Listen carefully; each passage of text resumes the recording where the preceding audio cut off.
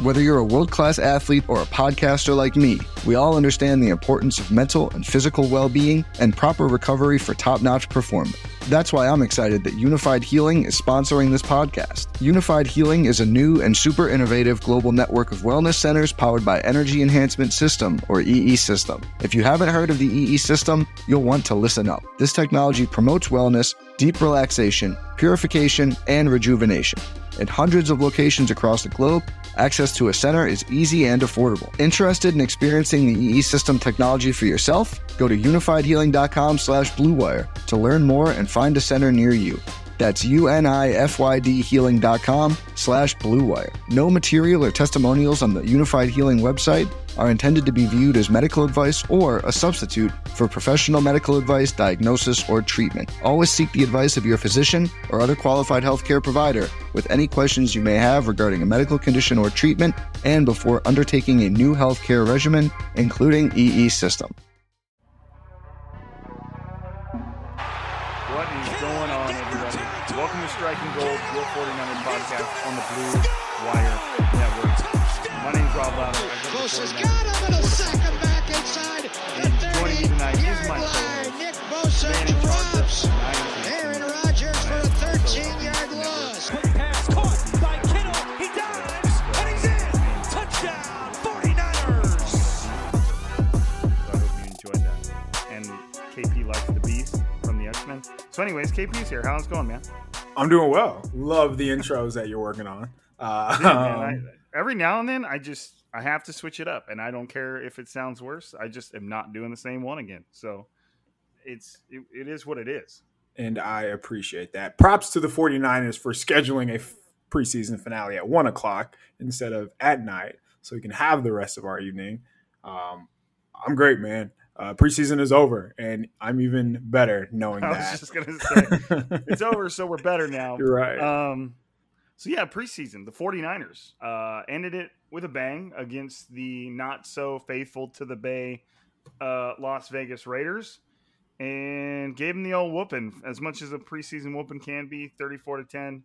And the Raiders didn't actually reach the end zone until kind of late in the third quarter when, the 49ers at that point were letting fans come down onto the field and play defense. So it was, it was a butt kicker.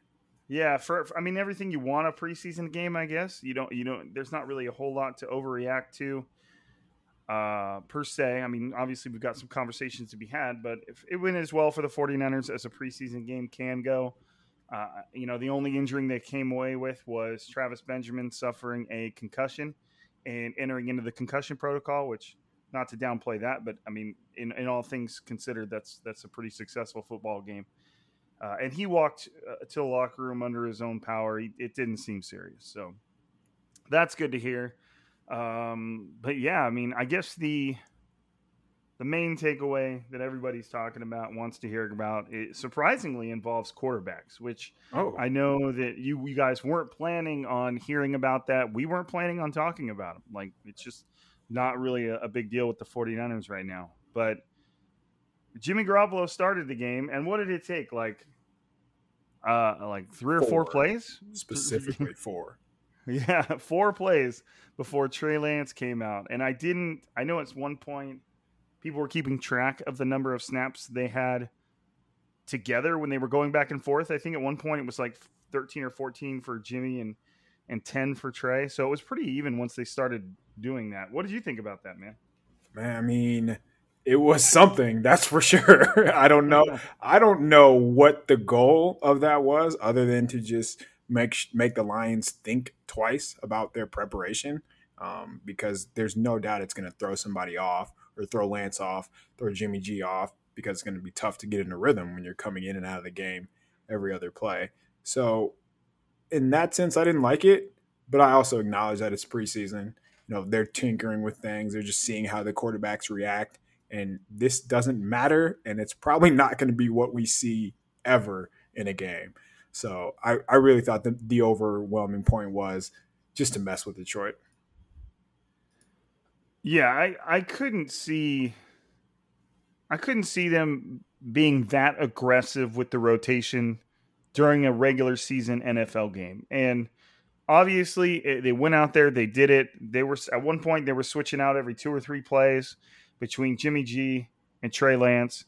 And I mean, contrary to what you would think would happen, the 49ers got to the 1 yard line and it was 3rd and 1, and Trey Lance had been out there, and Jimmy Garoppolo comes in and kind of rolls out a little bit to his right, and the play broke down, and he took it himself and ended up making one defender miss and then running straight into a linebacker to cross the goal line.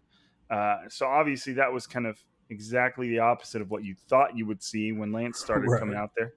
But I mean, it worked. It looked good. I don't know how much stock to put into it, given what we were likely seeing from the Raiders defense in regards to an actual NFL defense. Right. I have no idea how many starting defenders they didn't have out there, but if you compare that to the 49ers and who they didn't have out there, it was probably a lot. But I mean, it was cool. Right away, you can see just how stressful it will be for every defense in the NFL when Trey Lance is running a read play to Raheem Mostert. Lord. With Raheem Mostert running outside. You know what I mean? Is there a more specific way to say that? You know, because obviously you can kind of run those read plays at all kinds of angles, and the running back can be hitting all kinds of different holes and angles. But Raheem was kind of coming across his face and was going to, if he was given the ball, would take it outside. And Trey Lance was the one going down the middle. And it's kind of commonly reversed. You know, it's usually different. The quarterback is kind of the one threatening to run outside, while the running back is the one going downhill. So, yeah, go ahead. No, what I was going to say is one of the big takeaways before we get to the running stuff was just like, no matter who's at quarterback, receivers are going to be running wide open. Right. So whoever's playing quarterback will have plenty of weapons to work with, thanks to Shanahan, thanks to Mike McDaniel, thanks to a clean pocket from the offensive line that we have to talk about. But when Lance was in the game, yeah, the second-level defenders for the Raiders just had no idea where the ball was going whenever they did whatever read play it was. So on one play, it was a quarterback counter. So both the backside right tackle and guard pull, and he's he's reading, and he's writing out a hand fake to Raheem Mostert. I'm doing this as I'm doing. That's why my voice keeps changing. He rides out a hand fake to Mostert, who takes it up the sideline because they see pulling linemen. And naturally, as a linebacker, those are your keys. You're going to go to that side of the formation. So it's called bash. So the back goes away from the formation. And when you have a player like Raheem Mostert, who is faster than everybody, that play is going to work every time. That was pretty fun to see. And then even on the zone read stuff, man. And I think it was pretty evident that Shanahan was in Lance's ear saying, don't you dare freaking pull this ball. But even on the read plays, it just seemed like they had no idea where to go. They're second-guessing themselves, and that's going to open up a lane every time. And for a guy as explosive as Mostert, it's going to be really tough to stop. So that was really fun to see. A couple of different wrinkles thrown out by Shanahan. But again, when they're throwing the ball, they're going to have a lot of space to work with. Yeah, it's just Raheem Mostert, that's already how he stresses out a defense anyways, is, you know, he's the last running back in the league that you want to gain the edge because he's just going to instantly tear up field, and you probably have already taken an incorrect angle by that point. And so he's gone. And, you know, you're adding in the threat of a 6'4", 225-pound quarterback just keeping the ball and running it straight downhill on you, which is also not necessarily enjoyable for most defenders that are going to be smaller than him that have to meet him at the second level. So yeah, can we talk about that real quick? Because there was one play where he scrambled. I believe it was a 4th down run, and I looked this up. So 54 on the Raiders hit him. 54 weighs 226 pounds. He weighs 1 pound more than Trey Lance. So those are the type of guys that are going to be running into him, and those are linebackers. So imagine once he gets to the second or the third level of defense, it's going to be fun.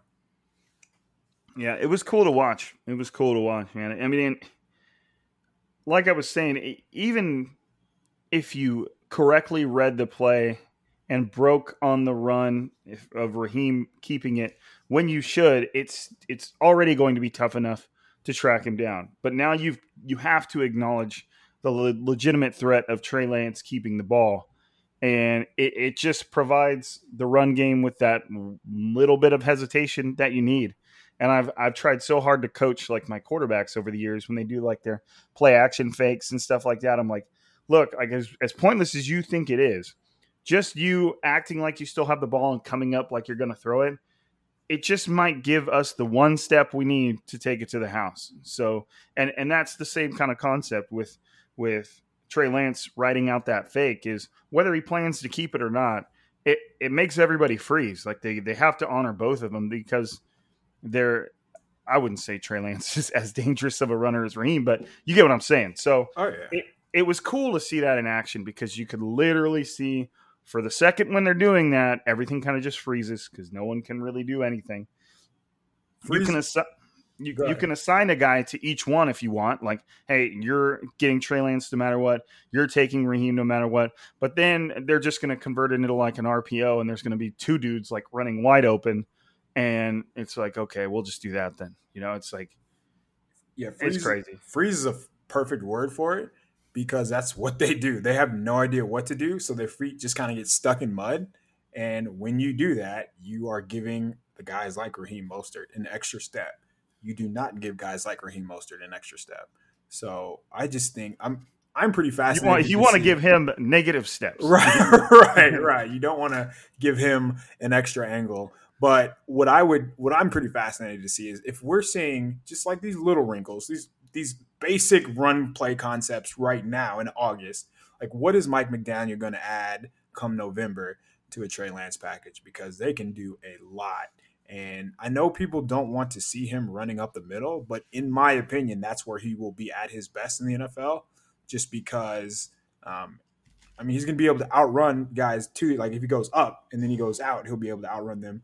But he's a big dude, and he's not going to take a square shot. I don't think so anyway. It'll be fun, man. I understand I 100% understand, especially any 49ers fan understands after going through what they've been through with Jimmy Garoppolo, the idea that you want to keep your quarterbacks out of harm's way. But there are some quarterbacks who just, that's part of what they do. And everybody knew that. I mean, you're talking about a quarterback that ran for 1,000 yards during his last full season. Like, you kind of knew what you were going to get. And it'd be like saying, like, I just don't think Lamar Jackson should keep the ball. Now, I think that Trey Lance is probably, especially coming out, a more advanced quarterback and passer than Lamar Jackson was. But it would be like, to me, it's like complaining that Lamar Jackson is running the ball. Like, right. It's just a way of making plays. And yes, it opens up a quarterback to more hits, but he's not small. And like you said, so it's just something that I think we're going to have to get past, because for Trey Lance to stress, could Trey Lance develop into an absolutely phenomenal pure pocket passer, like, or at least have that ability? Yes, of course. But for the ultimate kind of realization of what Trey Lance brings to the table, you have to let him run. That's just the way it is. And it doesn't have to be the majority of times, but his scrambles and his design runs are what are truly going to keep defensive coordinators up late.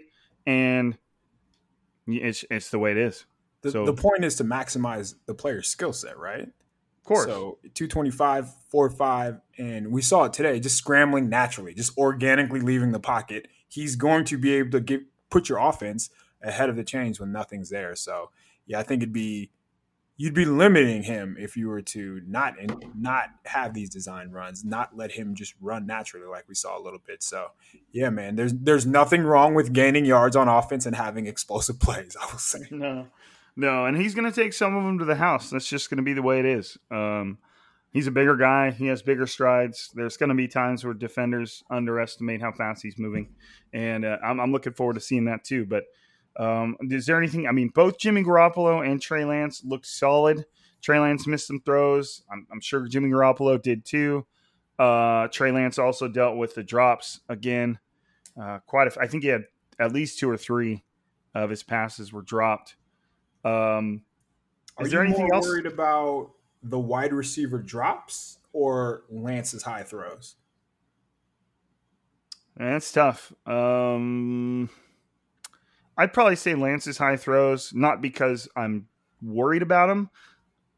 That's not just because I choose that over that doesn't mean I'm necessarily super worried about Lance's high throws, but because I just feel like these receivers have had Jimmy Garoppolo throwing to them for years, at least 2 or 3 years or however long they've been with the offense.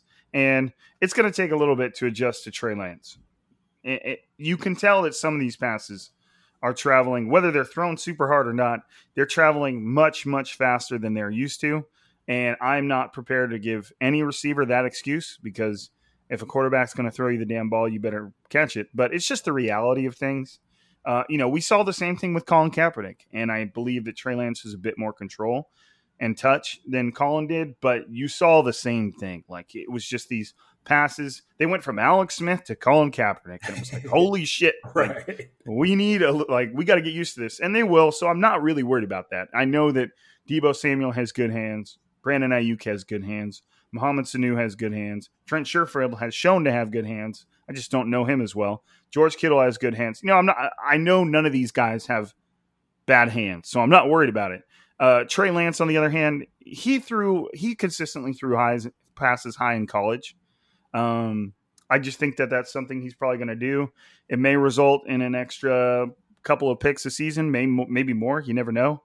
But it's just something that he'll probably continue to refine. I think a lot of people make the mistake of just thinking that because he's in the NFL now that he's no longer going to develop or work on his technique or work on his passing habits. And I don't expect it to be like a big time thing. I do like the idea, although I know that there's probably plenty of people that are like, hell no, that I'd rather them throw it closer to the ground so a defense can't pick it.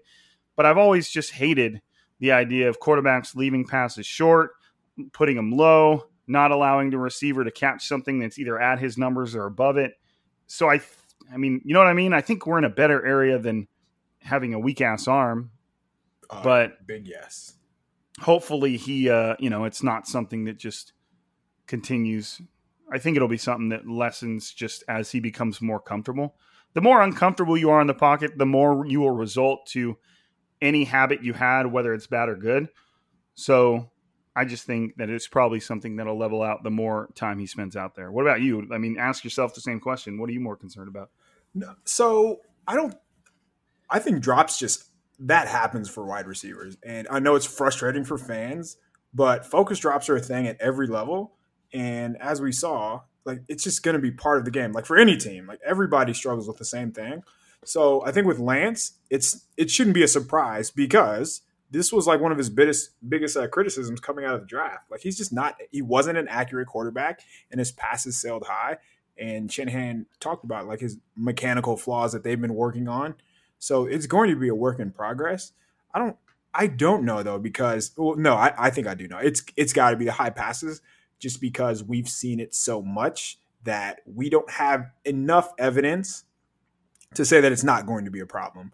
Whereas if they just keep catching, as you mentioned, they just keep catching more and more passes from Lance, you would think the drops would be, less and less of a problem. So I would say it's going to be the high passes. How about this though? Because whenever we do talk about the misses or even the drops, there's always a few, and like, this isn't just one person. There are multiple people who talk about, well, he doesn't throw a catchable pass. He doesn't throw a tight spiral, and that contributes to the drops. I don't agree with that, but what do you think about that? I haven't really. Has he thrown like more than one or two ducks? I don't even know that I've seen those. I mean, it's not as aesthetically pretty as Jimmy G's balls, so his RPM. Pause. Right. Right. Sure. For those of you that think like that, you children, but let's go. No, I think that there is no doubt that it looks different from Jimmy G, but when I don't know, I don't think it's an issue at all, because I've seen them catch these passes, and I've seen multiple receivers catch these passes. And because it's not like the tightest spiral doesn't mean it's not a catchable pass. I just think people saw somebody say it one time and they're just running with it. So to me, no, like it's not an issue at all. And I really don't think it would be an issue during the regular season. I think if you asked the receivers, like you just got them all together and threw George Kittle in there, and you were like, hey, does Trey Lance doesn't throw a catchable ball, does he? And they'd all just kind of laugh at you. Like, they'd be like, what are you talking about? Right. Like, it's just probably not something that anybody thinks about in that building. I think that his passes, I've never seen one where I was like, oh, I can see why the receiver dropped that, outside of just pure velocity. So, but anyways, should we move on to something else that we saw in the game? Let's. Okay, so we've talked about the run game. I think you got to mention the run game. The 49ers had, including all the quarterbacks, had a total of 48 carries for 242 yards. They averaged, as a group, 5 yards a carry and 4 touchdowns. Just to give you some context to that, the Raiders only managed 20 carries for 63 yards, averaged 3.1 yards a carry with no touchdowns. So the 49ers just went absolutely, for lack of a more eloquent term, ape shit on the ground. Anytime you can touch 5 yards a carry on the ground as a unit is pretty insane. I'm looking at the stats and I'm just trying to determine who stole the show. I mean, they were all good. Trey Sermon, 7 carries, 37 yards. That's 5.3 yards a carry. Was he like one of the worst ones too? Yeah. You had Ish, and then you had Raheem, 7 carries for 53 yards. That's 7.6 yards a carry, which is like business as usual for him. Then you had Jermichael Hasty, 6 carries for 55 yards. That's 9.2 a carry, and he scored twice. And then Wayne Gallman was like your worst of the best at 13 carries for 60 yards at 4.6 a carry. So it was like,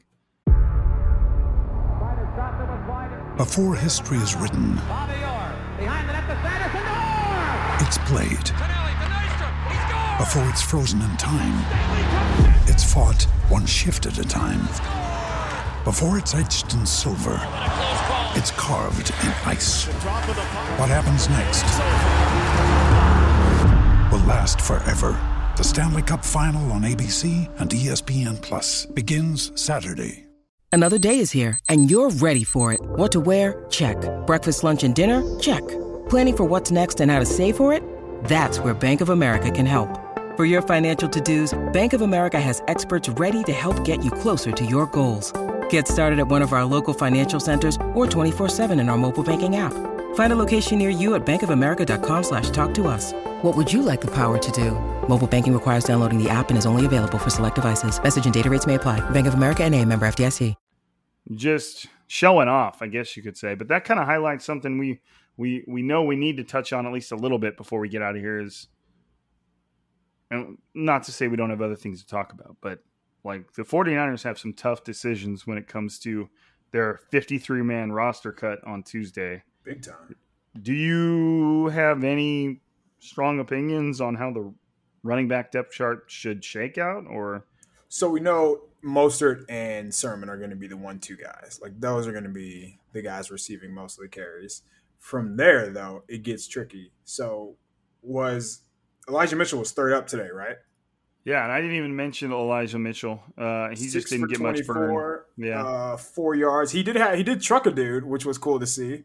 He did, but he was the third guy up, which kind of tells you that's where he's at in the rotation, and that's what he was before he went down with injury. So he missed all. Like this is the first time he's really played, practiced in quite a while. So I think that kind of tells you that they're high on him.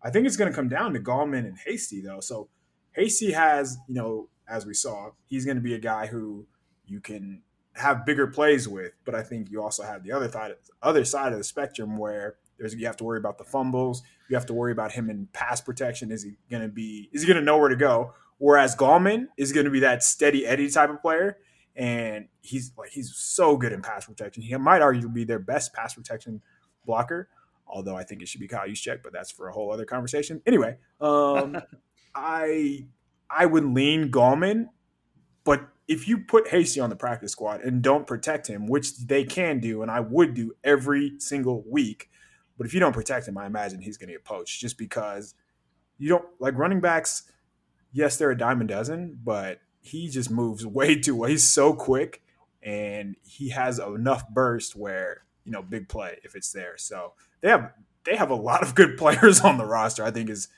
the biggest quote-unquote issue, but it's not really an issue. They just have to figure out who they can keep, but you're probably not going to keep 5 halfbacks. Yeah, it would. Yeah, I really don't know what they're going to do there. And I don't necessarily, I'll put it this way, I don't think they could make a wrong decision. Raheem Mostert, Trey Sermon, like you said, of course. And then I'm assuming they're going to keep 4.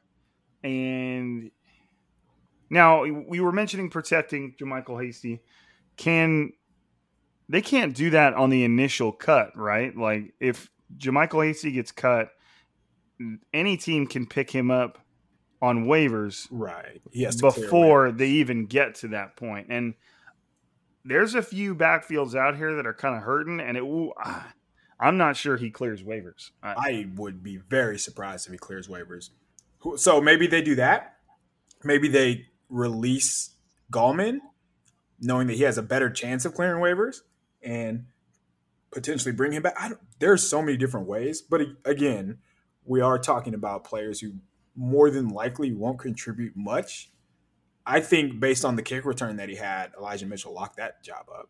I don't know. I think that's a good point. I think that's a good point because he had a really good kick return. He also started the game, the very first play of the game. He had a special teams tackle solo too, just by himself, came around the right side and took the guy out. And if you can, obviously they drafted him, used a draft pick. If they have reasons to keep him, and Wayne Gallman, as solid as he is and as solid as he's been, he was just a guy that they signed, in free agency. And there wasn't any note. It didn't seem like any team was in a particular rush to sign him. So there's different ways to work your way around it. I really don't know. I think if it were up to me, I'd go Raheem, Trey, Elijah, and JaMychal Hasty, and then just let Gallman go, I guess. But it's tough because I really, really like Wayne Gallman. So I don't know. That's tough. That's one of the more. The reason it might make more sense just to keep the guys like Mitchell and Hasty, just because they're more explosive and those guys are harder to find. If it really gets down to it and you're struggling with your running backs protecting Jimmy G or Trey Lance, run them in a route. There's ways to get around that. But yeah, I think outside of the pass protections, just that you mentioned, it would be hard to justify keeping Gallman based on being solid. So yes, he's racking up these yards, but like, is he doing anything that anybody else couldn't do? So he had 13 carries. He had by far and away the most carries today, but 60 yards, 4.6, 11 was his longest. Whereas the other guys, Hasty, 35-yarder, Mostert, 17-yarder. Sermon had a 14-yarder, and it seemed like he could have had more than that. So, yeah, I say Gallman based on maybe he doesn't – like he would be the best pass protector of the bunch, but is that going to be enough? Because that's only one thing. Yeah, I don't know, man. I don't know. But I think as long as we haven't left anything untouched with the running backs, another group that we have to talk about that's kind of been doing their damn thing all preseason is the defensive line. And if we think the decision is going to be difficult at running back, then I would venture to think that the 49ers probably feel like that decision is even more difficult at defensive line. And John Lynch did say earlier this week that the 49ers were fielding calls. Now, did he specifically say 4 players on their defensive line? Yeah. He said they're calling about the depth on their defensive line. He did not hide that at all.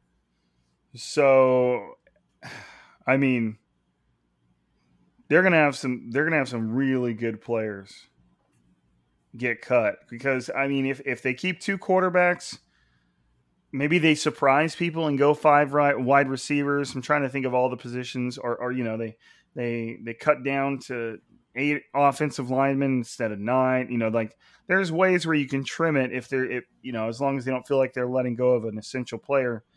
But there's just going to be some really, really talented players coming off this defensive line, and I'm looking at the list right now because you got your gimmies. You have Eric Armstead, Nick Bosa, D Ford. I guess you could say DJ Jones is a gimme, I think. Yeah, he's going to start. Javon Kinlaw, obviously. So that's 4, right? Or 5. And then after that, it's just this hodgepodge of really good players. Like Arden, Zach Kerr, they signed him in free agency to a decent contract. I kind of see him as Big day today. big day today. I kind of see him as a guarantee. He's been really good. Maurice Hurst is dealing with an injury right now. Kevin Givens has been really solid. I didn't even mention Samson Ebukam. He's kind of like a guarantee. Right. He's a guarantee. So what is that? I've already listed off like 6. Ford, Bosa, Armstead, Kinlaw, Jones, Ebukam. I think all 3 of them are like as stone cold locks it gets. So 1, 2, 3, 4, 5. That's 6. They're probably going to keep 10, right? And Hurst counts because he didn't go on the IR. So I feel like that's them telling us he's going to make the roster. So we're at 7 with 3 spots to go for like 12 dudes. And you got to throw some edge guys in there. So because you have Ford, Ebukam, Bosa. I think Key is a lock. I don't want to say lock, but well, and you also have Jordan Willis, who's got to serve that suspension, right? Right, which in a way works out well for them. Just because when he's serving that suspension, does he count on the 53? He does not. Okay, so they could almost like stick with Key, and because you got to, I would think you'd at least have to have 4 edge rushers. You know, right. Kind of the guys you consider edge rushers. You got Bosa and Ford, Ebukam, and who else? So and Key is who I think that person. Right, yeah, I agree. So for what it's worth, Armstead, like when they go to individual, Armstead goes with the D tackles. So, like, that's what they view him as. I know he plays on the edge during base downs, but I imagine they view him, just keep contained. Yeah, keep contained. Push your guy back. On passing downs, we're going to kick you inside, and you are going to kick the guard in the mouth. Yeah, and so that leaves that kind of guys that we haven't, like, given a nod to. You know, you have Contavious Street, Kevin Givens, Darian, yeah, no. Okay. So yeah, there's a couple guys, you know, it kind of comes down to Maurice Hurst, Kevin Givens, Contavious Street. And I think that's it. Like, I think maybe 1 or 2 of those guys aren't going to make it.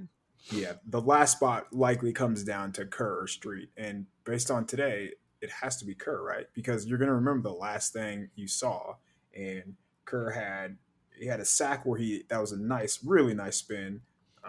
He's been solid all preseason, and he's a big dude that kind of can, let's say if something happened to DJ Jones, he could kind of fill that nose tackle-ish role. I know they've kind of gotten away from that type of formation, but, you know, it's a guy that you can have sitting there that's tough to move. 100%. And he's actually, for a guy as big as he is, he's pretty good, you know, as a pass rusher too. So, he's agile. Yeah, he can cover some ground. I think that's probably one of the most impressive parts about like this entire defensive line in general is they all have range. Like DJ Jones has range. Kinlaw's range is much improved from his rookie season. And then, of course, we saw Kerr make some nice plays today.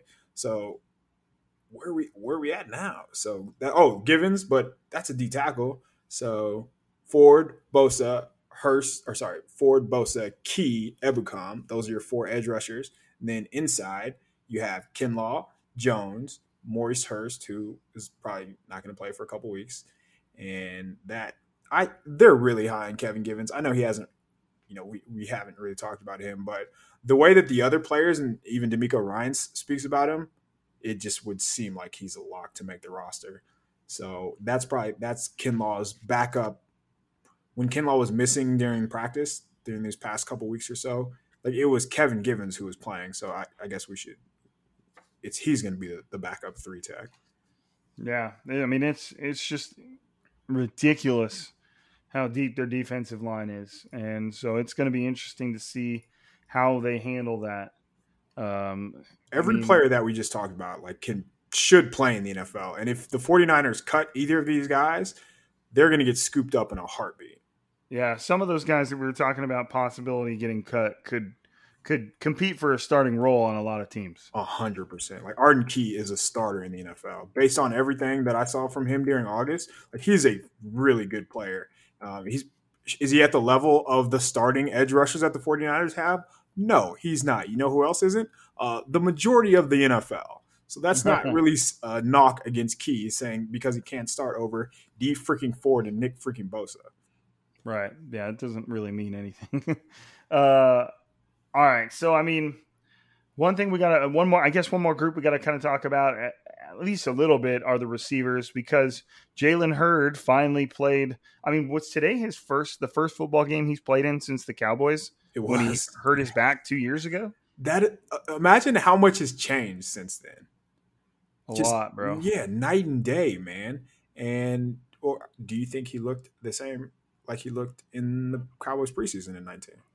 No, he also didn't necessarily get the chance to look the same, because those were, the plays we got to see were two very specific plays, like a fade ball in the end zone and then a not a dump off, but a pass over the middle, right? They gave him a running start into the end zone.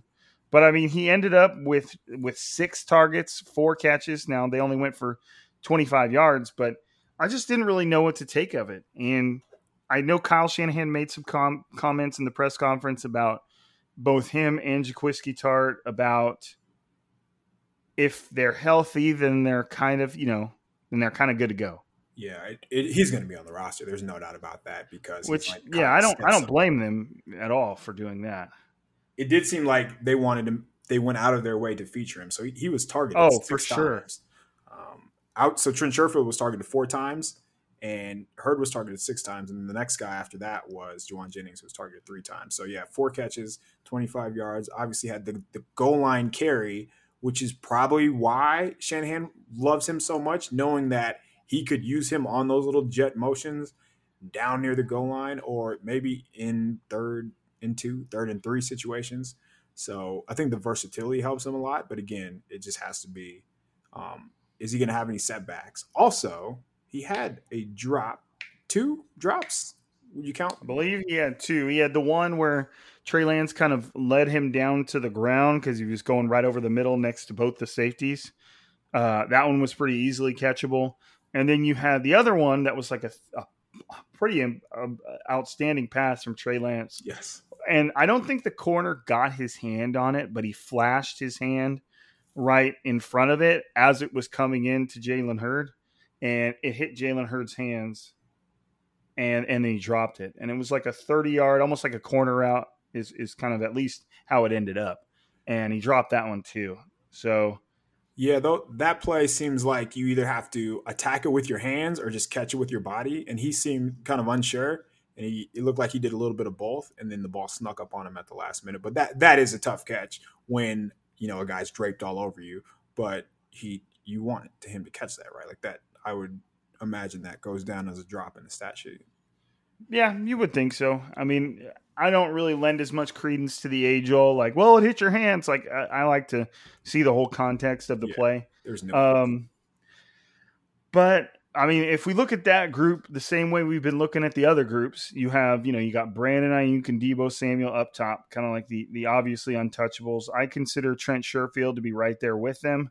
And that's – when we first started having this conversation, we would say that based on Trent Sherfield's value as a special teamer, but now he's just firmly established himself as one of the most valuable receivers on the team. It would seem like, from everything you saw, from everything I read about training camp leading, on the way through it, from everything I've seen in the preseason games, the dude just seems good, like legitimately good. And so you got that. That's 3. And then let's just, given what we just say, let's say Jalen Hurd is a 4th. And so it depends on how many you want to keep, because I guess at that point, the decision doesn't become that hard. You have Juwan Jennings, Mohamed Sanu, and Nasimba Webster. And to me, the answer is pretty obvious there, right? Like you go Mohamed Sanu or Juwan Jennings and Juwan Jennings. Right, you could do and or. They keep 6. I would think so. Keeping 5 is tough. Yeah, Sherfield's a baller, man. Like, there's no other way around it. He's done this every time that they're on TV or even at practice. It seems like he does something that you're like, oh, that's why he's playing. And so he had the 3rd and 13 where he went up, made a tough catch, held on through contact. That was great. He had a comeback where he ran a really nice route, created separation, got his feet down, extended for the pass. Like, he does some things. And most of the things that we've seen in the preseason have been these long chunk plays where he's kind of running wide open. But I think today like the 2 plays, the 2 catches that I just mentioned, those are much more transferable and sustainable for a guy like Sherfield. And that's why it's pretty easy to see him in a role for the 49ers offense, probably even more so than Hurd, Jennings, Sanu, because we know he can run, but I really do think he has like one of the best hands on this, some of the best hands on the team. And he's just a reliable dude. And like, that it doesn't have to be a perfect pass to be able to throw to him. Like, all of these things matter. So thank you, Arizona Cardinals. Yeah, no kidding, man. He's looked great. And I think you've summed up pretty well. Like, he's just legit, and it's no longer like, oh, well, he has special teams values, so I can see why they'd keep him. We're beyond that. It's like, no, he's just good. That's why they're going to keep him. So I'm trying to think if there's any other positions or anything that happened during the game. I mean, since we've last been on here, because admittedly, we just like straight up forgot to record last Thursday. Like, go us. Like, yeah, we care out here. I promise we do, but obviously we both have lives. Richie James is no longer a part of the equation, at least for now. They waived him with an injured designation. What was his injury again? For Richie James, the knee injury? Yeah, there you go. Oh, so that was pretty funny because, again, every time Shanahan speaks about injuries, he has no idea what he's talking about. He has a knee thing? He said it starts with an M. Like, meniscus? He's like, it starts with an M. I know it's not an ACL because that's what you guys worried about, but I don't know. I didn't ask. Like, that's how he speaks about injuries, man. He's great. Right. So we'll find out at some point tomorrow if Richie James, I think technically the waiver period's already over, but nobody probably has bothered to worry about it during the middle of all these games. So we'll probably find out tomorrow if he cleared waivers, because if he does, then he automatically goes onto their 49ers injured reserve list. Does that mean he's done for the season? If he's on the IR before the season starts, yes. Okay. So, yeah, because, the whole shuffling, the COVID IR and everything that went on with that, it throws me off. But you can bring him back within 3 weeks after the fact. But, yeah, before the season starts, good night to your season. Yeah. So, I mean, and this could be the 49ers' way of giving Richie James maybe one more year. If he's on IR, they don't necessarily have to cut him. I think they could release him with like an injury settlement, maybe. I think that's how that works. I've never dove into that side of things, but he was just having by far I think it's safe to say by far the worst offseason of any 49ers receiver, no matter expected to make the team or not. Like, he just could not catch the ball. It was rough to see for a guy that has that much potential, which kind of 49ers land has talked about plenty.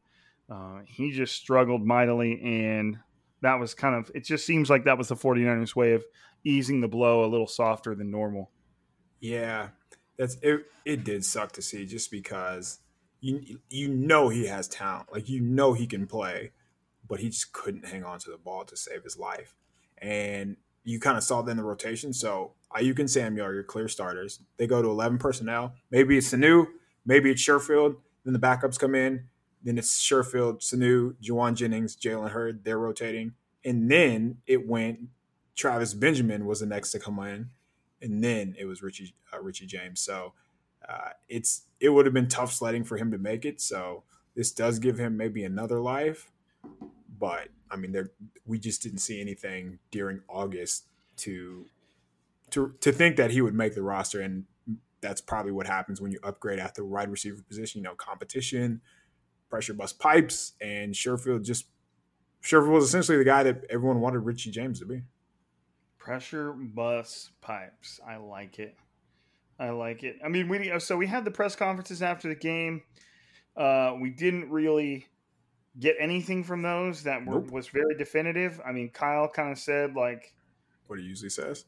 Yeah, I mean, he's like, yeah, we could use the double, both quarterbacks in the game, and defenses can prepare for it if they want to. And it's just like, all right, man, thanks. Yep. And even Trey Lance is already, I know he's a rookie, but in terms of a press conference, he's already a very seasoned veteran. Like, the answers that he gives are so vanilla and so like by the book. And I would be surprised if we really ever get anything out of the guy. Like, even Jimmy G is more of an open book than Trey Lance is. So he doesn't want to give anything. No. And I mean, Jimmy Garoppolo, I mean, obviously he's not going to say anything else. He seemed totally cool with the whole 2 quarterback thing. But I mean, hey, if I was making 20 something million, I'd be cool of getting to take less snaps and preserve my body. And if I do get hurt, I'm pretty sure he's got a pretty handsome injury guarantee. So I'm down for whatever, like, of course you are. Right. But do what you guys want. I'm paid. Right. So I'm trying to make sure that we haven't glossed over anything important, whether it was in the game or said after the game. No, I mean, it was the same typical quotes. Like Tart said, Hufang is a baller. Jimmy G said, I've never been in this situation, but he wants to do what's best for the team. It was a lot of those type of answers. Yeah, it was. So I'm just making sure we give everybody their due diligence. The next time we come to you guys, it'll be probably on Tuesday after the 49ers have, I believe it's 1 p.m. Pacific Standard Time for the 49ers when they have to announce their, I believe it's 27, if my math serves me correctly, 27 more cuts to go from they're 80 right now to 53. The age-old 53-man roster cut. Always painful, always shitty. You just know that 27 dudes had to get the the shittiest phone call of their year at the very least. So hopefully they'll be back. Hopefully they have another chance, to make it. Well, that's a good point because they expanded the practice squad to 16 players now, right? Mm-hmm. And it used to be 10. So that's a huge deal. And for anybody feeling bad about somebody making the practice squad, don't. They still make great money. I think they make and they can adjust the salaries based on if other teams are interested in them and how much they want them to stick around. But I think they're still making hundreds of thousands of dollars a year. So don't be upset for them. But at the same time, all of these guys just want to make an after roster. They want to be a part of the team in that way. And just the fact that you've been told that you can't do that another year is always tough. So I always just have respect for that time of year. But we'll come back to you guys on Tuesday after that's happened. We'll break down the 53-man roster and everything that pertains to it. I don't necessarily envision there being that many surprises because the 49ers depth and their starters and their depth are just so much more established than they have been in years past. So there's just not a lot of room for anything like, whoa, that's crazy. It's at least I don't think so. But watch, the 49ers are going to trade D Ford or something, and everybody's going to be like, wow, okay. And then I'm going to be like, yeah, my bad, guys. So I know I have the practice squad salaries. If you have fewer than 2 accrued seasons, at minimum, you make $9,200 per week. Per week. That, folks, is what is around $500 or $478,000 per year. To be on the practice squad. To be on the practice squad. If you have more than 2 accrued seasons, you get a minimum of $14,000 per week. Yeah. So not struggling. No, they're not struggling. That would be a fun-ass job, man. But again, I'm not an idiot, and I understand you don't get to this point in your career in the NFL without having a fairly insatiable urge to compete and be out there. But at the same time, I'm just trying to let you know that they'll be okay if they make the practice squad. They'll be all right. Anything else, man? Did I miss anything? No, I think we're good, man. Yeah. So Trey Lance talked about his finger, but he's good after the game. I think that was a little bit of worry because you saw all the beat writers say, oh, Trey Lance is hurting his finger, nursing his finger because he hit it on the helmet or whatever. But, the next play, he threw it deep to Travis Benjamin on the DPI, which was nice. So, That's it was a well-placed ball, too. It set that up perfect. Give him a chance, baby. Yep. That's how it is, man. It's so easy to draw that pass interference. Yeah. It's so easy to do. So I think that's it, man. I think that's it. So we got Monday, Tuesday, we'll be on here breaking down roster cuts. And then we have a couple of weeks before the 49ers. I mean, the next football we get to talk about is the regular motherfucking season. Real deal, baby. Yep, the real deal. The Lions and all of their might are awaiting the 49ers come a couple weeks from now. So that's exciting. I mean, we're past the preseason and we're on our way to the real deal. And I'm truly excited to see what the 49ers are capable of this year because they're, by all accounts and purposes, I would say easily a top 10 roster in the league. We'll see if they're worthy of more than that. But I have high hopes. I think they're going to be good. But all right, man. Any last words? No, I think that's a good way to put it. Just they have so many good freaking players on the roster that it would be very, very tough for them to not win double-digit games. And yeah, the preseason doesn't mean much, but we got to see guys like Maurice Hurst, like Arden Key, like Trent Sherfield step up, and it's pretty evident that they're going to have a role. Even Hufanga. So, no, we did learn a lot during August, but no more QB stats, no more practice QB stats to worry about because we have real football. Well, and I guess one thing I'd like to leave everybody with is you haven't seen Nick Bosa play yet, and Trent Williams, in all his humble and information, said that most players that come back from an ACL injury don't come back better. And he seemed pretty sure of himself that Nick Bosa did. Because last week, Nick Bosa got to actually practice in team. I'm assuming that if he did team, he probably did one-on-ones too, at least for a day. Yep. I don't know if the media was allowed to watch that practice.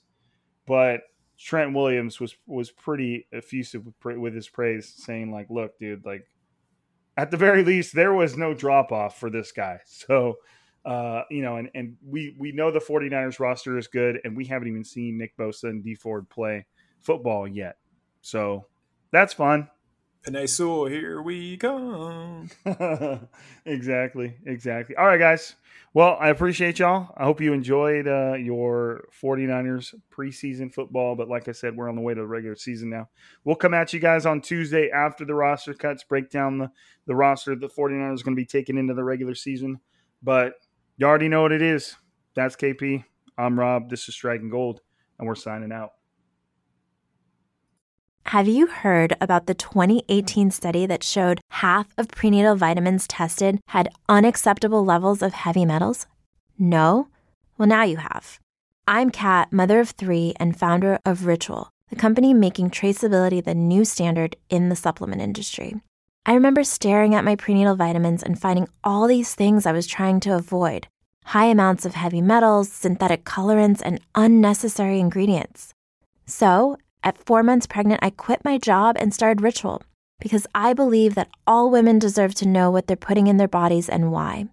I'm so proud of our prenatal vitamin. The ingredients are 100% traceable, it's third-party tested for microbes and heavy metals, and recently received the Purity Award from the Clean Label Project.